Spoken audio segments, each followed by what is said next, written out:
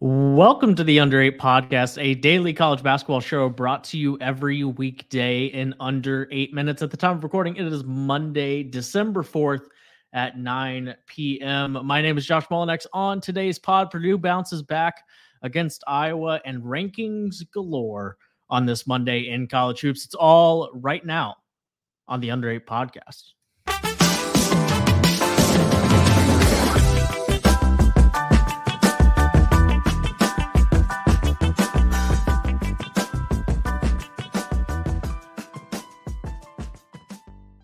Josh Doring is here with me. Josh, Big Ten game number 1 was an issue for the Purdue Boilermakers. Big Ten game number 2 was not. 87-68.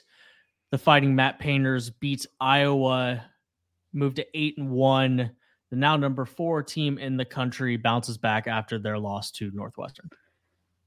This was not a competitive basketball game. Not for about 11 seconds. That's correct. Yep. So there's not too much to dive into here. A couple of things. One, very important for Purdue to make sure you don't start 0-2 in conference play. Sure. So taking care of business at home. The biggest singular development here for me, and I don't even know if we can call it a development because it's one game, but Lance Jones did go 7-11 from the field and 3 of 6 from 3. Mm-hmm. That's a really promising thing because part of what you saw in that Northwestern game was Lance Jones taking and missing a bunch of threes. If you're going to take them, you got to make some of them. And so he had a really good game. That's a positive. They were 32% from 3. Not great, but they only turned the ball over 8 times. Mm-hmm.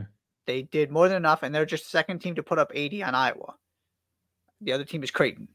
So of the things you can take from this game, there's probably at least a little something, and Matt Painter's got to be just pleased with the overall performance.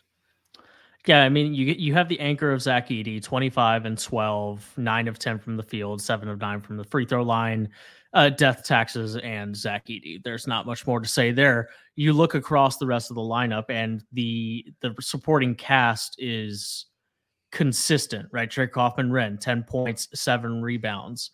Fletcher Lawyer, 12 points on 5 of 10 shooting. He was 50% from the three-point line as well. You mentioned Lance Jones, Mason Gillis, 12 points on 3 of 4 shooting. Braden Smith, only 1 of 4 from the field, but 8 assists to just 1 turnover. And his turnover column is generally a good microcosm of what it looked like for the team as a whole.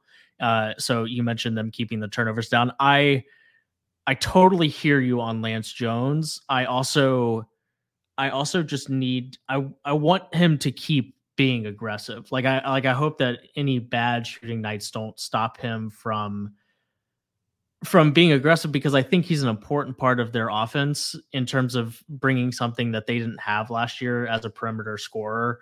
Sure. So it's nice to see him have a good game. He's been pretty up and down. 17 points in this one. He was bad against Northwestern, just 2 of 11 from the field. And has kind of been up and down, 15 against Texas Southern, 11 against Marquette, had just 4 against Tennessee, but 13 against Gonzaga, and was not great against Xavier. And he had 8 points and was 2-8 from the field. So very up and down. They're going to need him to be productive on some nights. Against high-level opponents. Iowa's probably not one of those teams. Like, they probably could have won this game comfortably without his performance, but it shows you how much more complete their attack is when he does play well. And he is the one thing that can elevate this team from last season, and that you can point to and say, this is why they're better. Right. Sure. Right. He's the one different piece. I also don't necessarily want another inconsistent variable here, which is, I guess, my concern. And in an ideal world, yeah, he is aggressive and he contributes. My thing is, there are other weapons on this team too. If it's not happening for you that night, maybe let Fletcher Lawyer take those shots, let Mason Gillis take those shots. That's really all I was saying. Because I'm with you. The best version of this team, he is a really big part on both ends of the floor. And you saw the kind of impact he can have in this game. Agreed. So Purdue 87-68 back in the winners column in the Big Ten, and I'm sure they'll keep right on rolling. Those games will be more frequent than than what happened on the other night against Northwestern. It's the first Monday of December. I don't actually know if that's the official time, but on this particular Monday in December in 2023, we have a brand new net rankings, Josh. Starts with Houston, followed closely by BYU. The top 5 looks like Houston, BYU, Arizona, Creighton, and Purdue. As far as opening net rankings go, this one is relatively mundane. I mean, not nearly as exciting and fun and bewildering as some of the ones of the past have been. You still have your McNeese, from the Southland at 4-2, somehow 30th in the net ranking. So there are still some head scratchers, but the top of this board on this particular season, not too far out there in terms of what it looks like in its first edition. Yeah, I mean, you do have BYU, Colorado State, and Princeton all in the top 10. I mean, BYU and Colorado State are,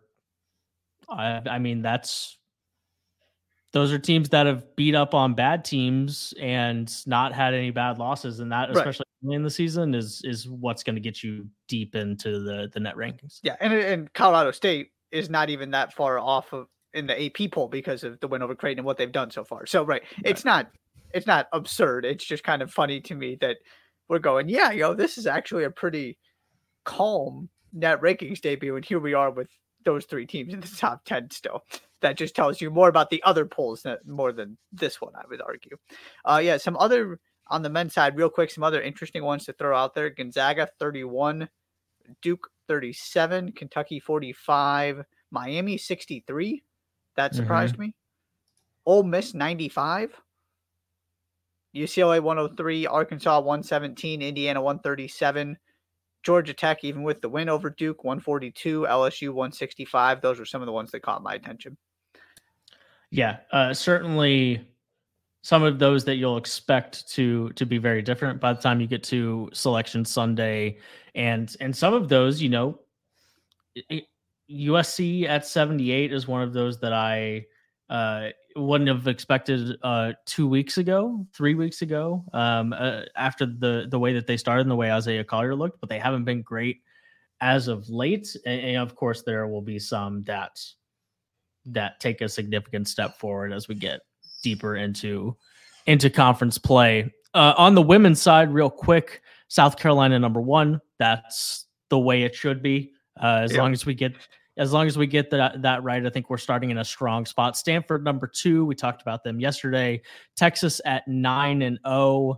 #3, Utah 4, and Notre Dame 5. That's the way it looks near the top for the women. Yeah, the couple interesting things to add there. Unranked Michigan State, from an AP poll standpoint, is at #7, right behind Iowa. I just find that funny that apparently it's really close for the Big Ten right there. And then, of course, your eyes go to LSU. LSU's down at 20. At the end of the day, this is all going to work itself out. It's just how the metrics have to do and all of the calculations. And teams that play favorable schedules, beat up on the bad teams, are going to look really good right now. Teams that have a couple losses, not so much. It's all going to work itself out in the end. No need to get worked up about it, but interesting to see where everybody starts. Most certainly. We do also today have a brand new AP top 25. And after a weird week for top 15 teams, with Purdue losing and it not being a flawless week for other teams near the top of the rankings, especially on the men's side, Josh, it was Arizona who stayed perfect. And so they getting 59 first place votes. They are 7-0, and they are the #1 team in the country on this Monday. Do you know the last time they were #1? I do not. Did they get there in the last couple of years at one point? Nope. Wow. Okay, so it must have been 2. I feel like they were at 2, weren't they? It was at 2 or 3. Yeah, they got very, very close. Yeah, because obviously the Benedict Mathurin season, they've lived up there most of the year. It was January 2014. So there's your fun fact, courtesy of the Associated Press. There you go. Who was on that Arizona team? Which Arizona team is that? Was that the DeAndre Ayton team? No, I feel like that was too long ago. That was too long ago. Yeah. 2013-14. That's a Nick Johnson, Aaron Gordon, TJ McConnell, Gabe York, Rondé Hollis Jefferson team. That team. Okay. That checks out. Now, on the year after, they were 34-4. So it depends on when in 2014. Do you know which specifically? January 2014. January 2014. Okay, so it was that team. There you go. Then, 33-5, that team went. Yeah, that would do it. There you go. Yeah. Purdue, we already mentioned, down to 4. Marquette dropping down to 8. Colorado State, North Carolina, 2 of your big risers. Colorado State up to 13. North Carolina up to 9. I was also curious what the committee was going to do with Wisconsin, or not the committee, the voters. We're in CFP mode here. What the voters were going to do with Wisconsin. Wisconsin is number 23, just behind Duke at 22. So Badgers are, as of right now, top 25 team. That's about all that jumped out to me. Yeah, I just wanted to also point out that Houston has yet to lose. Houston is the number 1 ranked defense in the country yet again. They are number 1 at KenPom, and they beat Xavier by 6 on the road. It never really felt like that was going to be an issue. Beat Utah by 10. Those are their 2 best wins so far. They haven't played a super impressive schedule, and quite frankly won't. They're not going to, the remainder of their non-conference games are Rice, Jackson State. They do play Texas A&M, but then it's Texas State and Penn. So Texas A&M is going to be really the only game remaining on the Cougars non-conference schedule to see them play another high quality team. Of course, you'll get to the Big 12 conference schedule. And so that's less of an issue than years past in terms of Kelvin Sampson trying to make sure that they establish themselves as a really good team by playing teams like Alabama, playing teams like Virginia, like they did last year. But Houston, no one talking about them again. The metrics are excellent, and they're undefeated number 3 in this week's poll. Yeah, it's going to be weird this season because it's almost reversed where, they're just there. We all expect them to be really good. They're doing their thing. We're going to start talking about them once they start playing the Kansases and Baylors of the world. Correct. Because it looks like we got a 3-horse race, which is fantastic for the Big 12. So we'll be talking about the Cougars at the right time. Don't you worry. On the women's side, UConn is really lacking. 17th in this week's poll. It's their worst ranking in like 30 years. What a disappointment. 1993-94. What a disappointment for Gino Auriemma. That is honestly one of the, there are a lot of incredible stats of the Gino Auriemma era, but that is one of them. That they're still not in danger of actually dropping out of the poll at this moment in time, and yet it's their worst ranking since 1993-94. That's ludicrous. It's quite actually ludicrous. Yeah. And then the other couple things I wanted to note: Texas coming off of that win over UConn up to 5th.